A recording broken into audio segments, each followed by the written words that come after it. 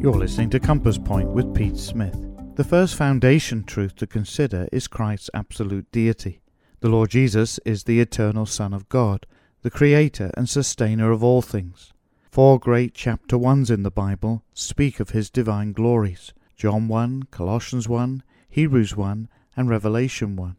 In becoming man, Christ did not cease to be God, but voluntarily limited himself to the form of a servant. John wrote his gospel so that we might believe that Jesus is the Christ, the Son of God, and that believing ye might have life through his name. John 20 verse 31. If you'd like to receive a free copy of John's Gospel, text me at 204-871-0234. That's 204-871-0234. Join us again soon at Compass Point.